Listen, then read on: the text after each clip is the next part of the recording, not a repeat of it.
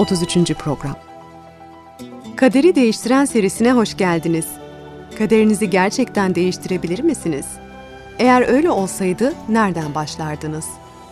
Tehlikelerle ve belirsizliklerle dolu bir dünyada neye güvenebilirsiniz? Gerçekten inanabileceğiniz ve tüm yüreğinizle güvenebileceğiniz bir şey var mı? Bu ve benzeri soruların cevaplarını bulmak için şimdi birlikte Kaderi Değiştiren adlı bu programda bir yolculuğa çıkalım. Peygamber olmak büyük bir şereftir. Tüm zamanların en ünlü peygamberlerinden biri Musa'ydı. Kutsal kitabın ilk 5 kitapçığında Musa'nın deneyimi çokça ayrıntılı olarak görülebilir. Annesinin onu öldürülmekten korumak için bir sepet içinde nehre bıraktığını ve Firavun'un kızının onu bulduğunu daha önce öğrenmiştik. Ayrıca Musa'nın İsrail'i güç kullanarak kurtarmaya çalıştığını, bir adamı öldürdüğünü, çöle kaçtığını ve 40 yıl boyunca orada yaşadığını da öğrendik. Bundan sonra Allah'ın onu Mısır'a nasıl geri getirdiğini ve İsraillileri özgür bırakmak için mucizeler gösterdiğini okuduk. Evet, Musa Allah'ın peygamberi ve İsrail halkıyla iletişim kurduğu aracıydı. Kutsal kitap Mısır'dan çıkış 33. bölüm 11. ayette Allah'ın Musa ile bir insanın arkadaşıyla konuştuğu gibi yüz yüze konuştuğunu söylüyor.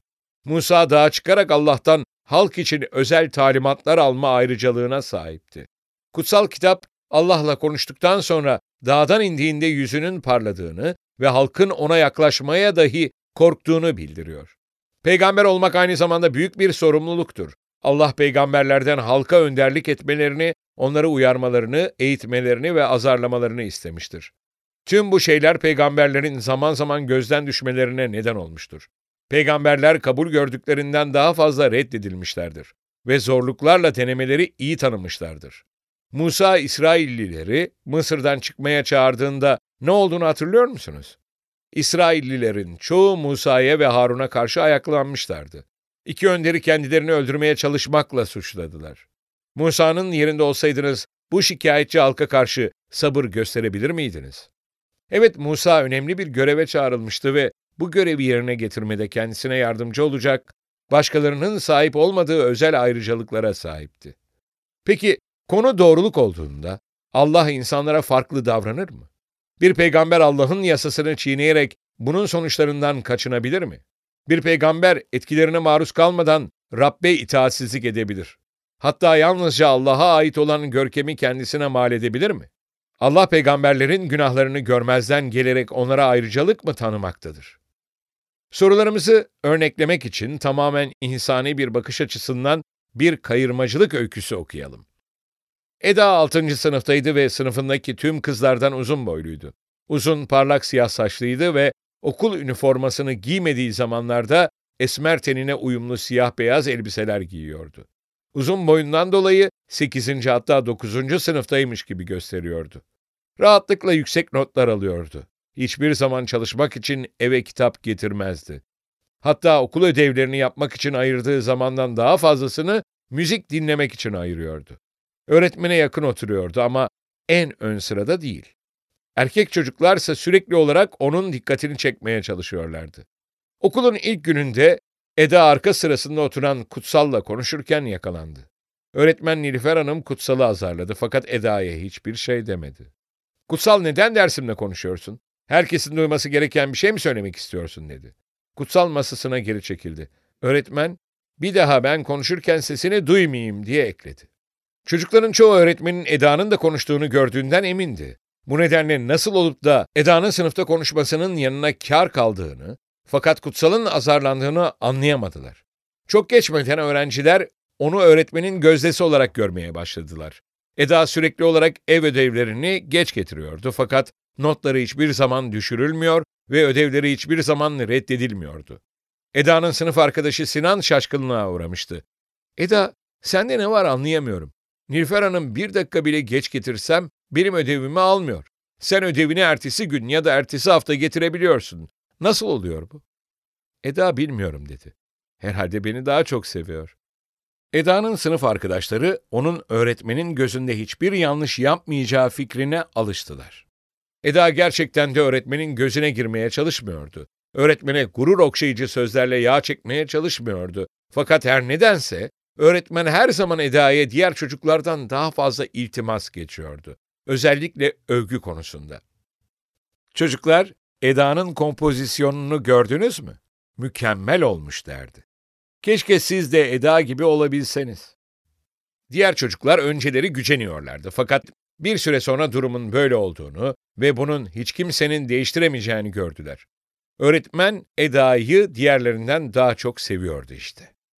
Her ne kural varsa bunlar Eda için geçerli değil gibiydi. Sınıfta konuşabiliyordu, derse geç gelebiliyordu, hatta zaman zaman derse hiç gelmediği oluyordu. Buna rağmen hiçbir ceza görmüyordu. Eda sevimliydi fakat sınıftaki en güzel kız değildi. İyi bir öğrenciydi fakat en iyisi değildi. Diğer çocuklar Eda'nın neden özel muamele gördüğünü anlamaya çalıştılar fakat görünürde hiçbir neden yoktu. Bu öykü hakkında ne hissediyorsunuz? Kendi hayatınızda öğretmeninizle, amirinizle ya da patronunuzla yaşadığınız bir durumu hatırlatıyor mu? Evet, kayırmacılık kıskançlığa neden olur. Kayırmacılığın özünde bir adaletsizlik görülmektedir. Ancak bazı insanlar Allah'ın peygamberlere iltimas geçtiğini söylemektedirler. Öyle mi? Allah'ın 2 doğruluk standardı mı var? Onun 2 ölçü değneği mi var?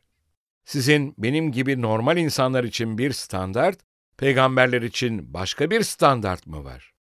Hayır. Bir şey kesin.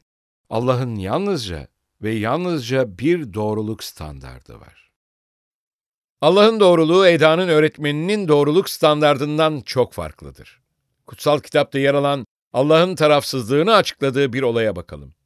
Çölde Sayım kitapçığının 20. bölümünde 1. ayetten başlayabiliriz. İsrail topluluğu 1. ay Zin çölüne vardı. Halk Kadeş'te konakladı. Miryam orada öldü ve gömüldü.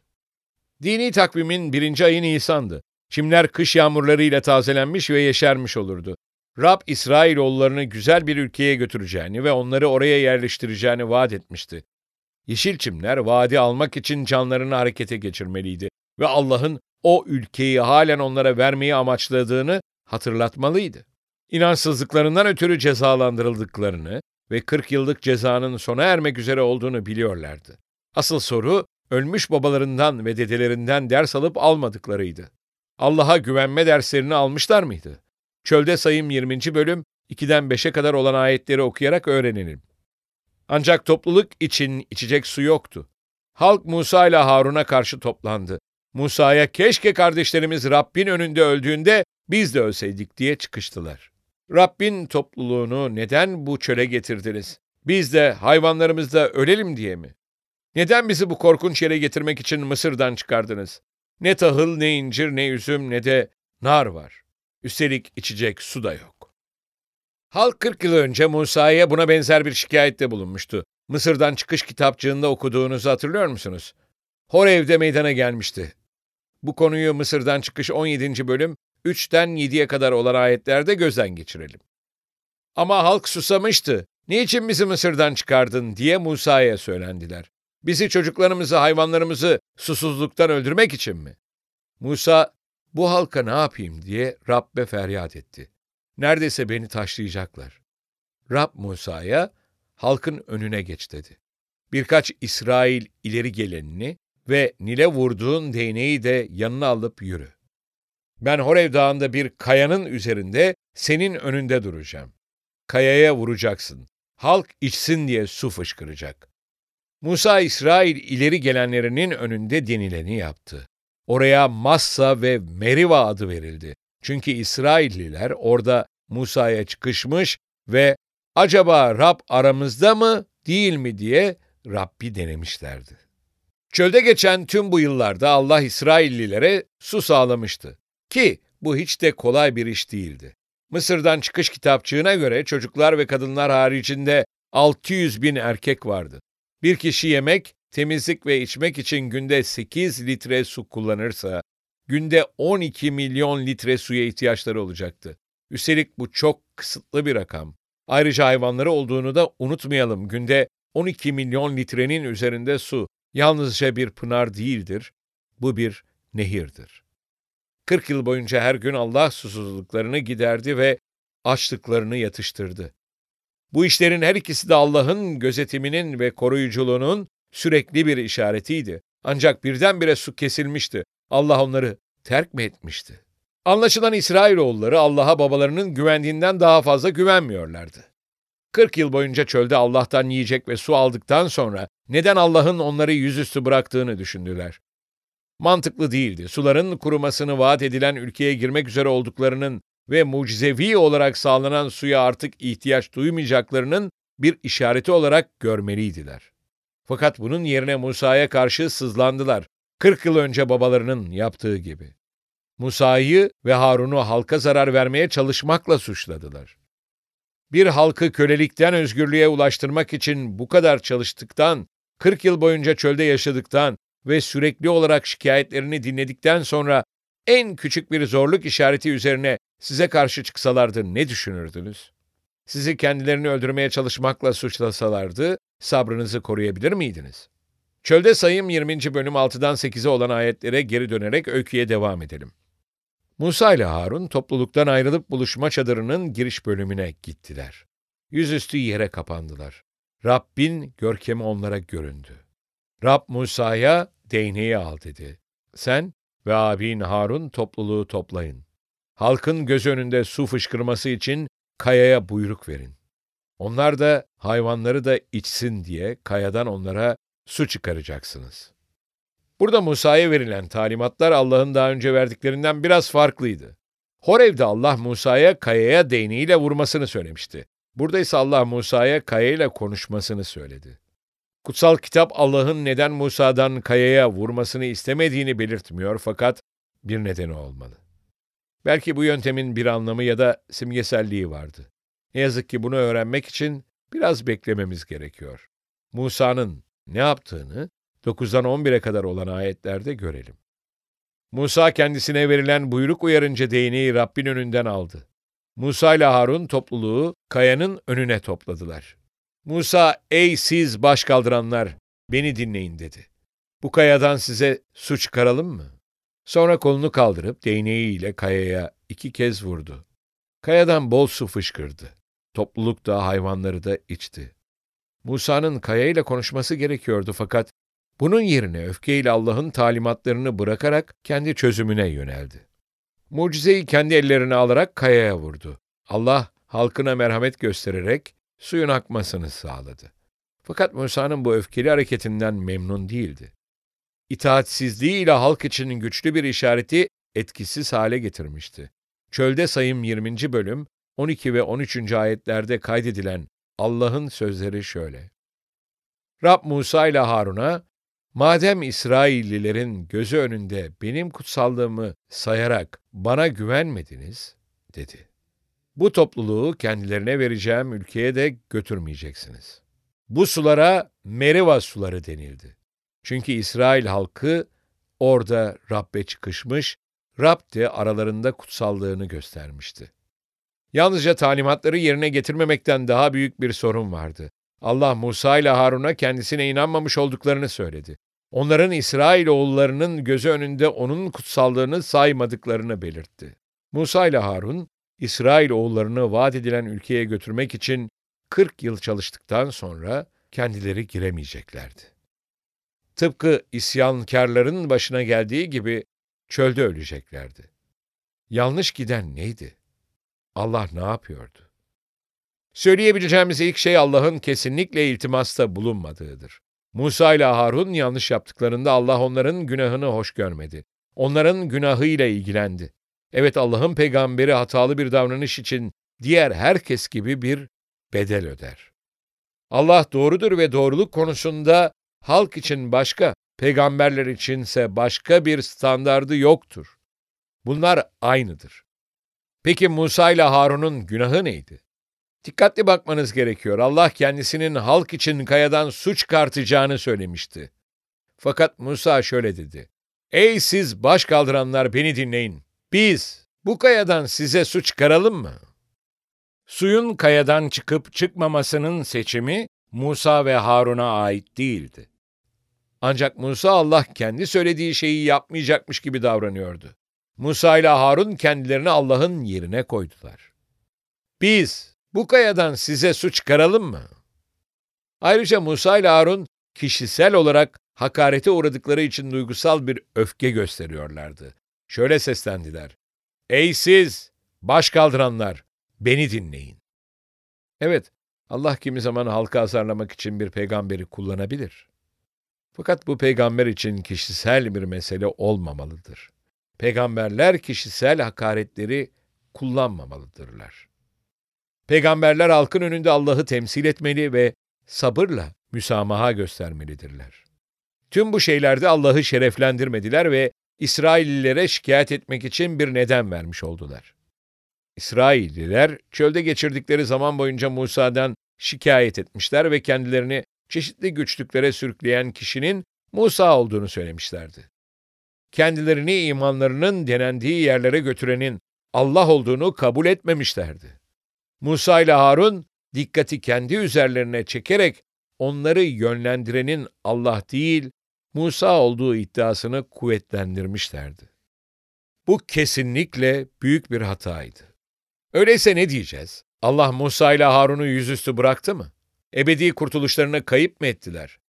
Sonraki bölümlerde Allah'ın tövbelerini kabul ettiği anlaşılıyor. Ancak aynı şekilde işledikleri günahın cezasız kalmasına izin vermediği de anlaşılıyor. Çölde 40 yıl boyunca gezdikten sonra hem Harun hem de Musa vaat edilen ülkeye tek bir adım bile atamadan öldüler. Allah kayırmacılık yapmadığını halka açıkça gösteriyordu. Doğruluk standardı hem halk hem de peygamberler için aynıdır. Bilakis halk üzerindeki önemli etkileri nedeniyle önderlerden daha büyük bir itaat ve güven talep eder. Evet, peygamberler günah işleyebilir ve Allah onların günahını başka birinin günahından farklı değerlendirmez. Onların da tıpkı bizim gibi günahtan tövbe etmeye ve dönmeye ihtiyaçları vardır. Kayırmacılıkla ilgili başka bir öyküyü inceleyelim. Ankara'da başka bir devletin elçisi devamlı yasak yerlere park ediyordu. Fakat polis memurları kendisine ceza yazamıyordu. Adam diplomatik dokunulmazlık sahibiydi.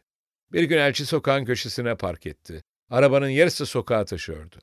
Bir turist otobüsü geldi ve yoldan geçemedi. Sürücü dışarı çıkarak aracın sahibini aradı. Arabanın sahibini bulamadı. Ancak sonunda bir polis memuruna rastladı. Polise "Bu arabayı buradan çektirir misiniz?" diye sordu. "Üzgünüm, hiçbir şey yapamam. Bu bir diplomatın arabası." "Ne demek diplomatın arabası?" "Diplomat, bakireden mi doğuyor ki herkesten farklı olsun? Bu adil değil. Tüm sokağı kapatıyor. Hiç kimse bir yere gidemiyor." Otobüsün arkasında kalan diğer otomobiller de geçemedi. Birkaç dakika içinde sabırsızlanarak korna çalmaya başladılar. Polis, "Üzgünüm, hiçbir şey yapamam." dedi. "Bakın kaç kişi burada kısılıp kaldı. Kornalarını çaldıklarını duymuyor musunuz? Bu konuda ne yapacaksınız?" "Üzgünüm, hiçbir şey yapamam." Otobüs sürücüsü "Bakın." dedi. "Diplomatik dokunulmazlık yalnızca diplomatların yalan yere suçlanarak ya da tesadüfi kültürel uyuşmazlıklar nedeniyle hapse atılmalarına engel olmak içindir. Hiçbir zaman ülkenin tüm yasalarını çiğneme ruhsatı olması amaçlanmamıştır." Polis memuru "Fark etmez." dedi. "Ne isterlerse yapabilirler ve ben onlara dokunamam." Üst düzey memurların yasalara uymak zorunda olmadıklarını gördüğünüzde ne hissediyorsunuz? Sinir bozucu mu? Size adaletsizlik gibi gelmiyor mu?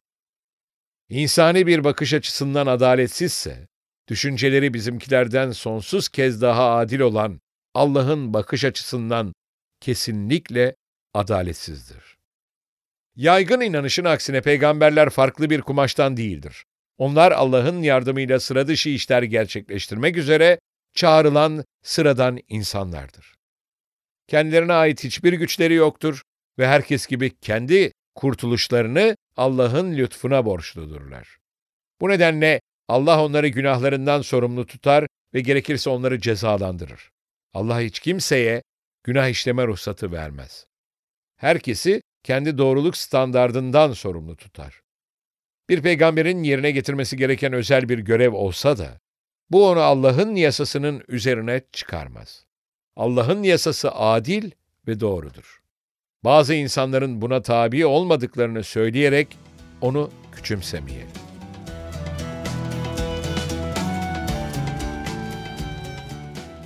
Tartışma soruları. 1. Kayırmacılık neden kıskançlığa neden olur? 2. Bazı insanlar Allah'ın peygamberleri günah işleyemeyecekleri bir şekilde yarattığını düşünür. Bu düşünceyi kutsal yazılarda bulabilir miyiz, yoksa başka bir yerden mi gelmiştir? 3. Allah'ın bize ve peygamberlere uyguladığı doğruluk standardı aynı olduğuna göre bunun ölçüldüğü kurallar sistemi nedir? 4. Sizce Allah neden Musa'dan kayaya değnekle vurmak yerine onunla yalnızca konuşmasını istedi? 5. Adem'in Aden bahçesinde işlediği günahla Musa'nın kayaya vurmaktaki günahı arasında bir benzerlik görebiliyor musunuz?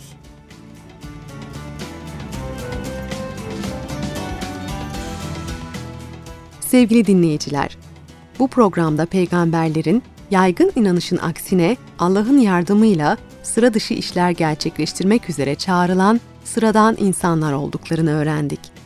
Bununla beraber kendilerine ait hiçbir güçleri olmadığını ve herkes gibi kendi kurtuluşlarını Allah'ın lütfuna borçlu olduklarını gördük.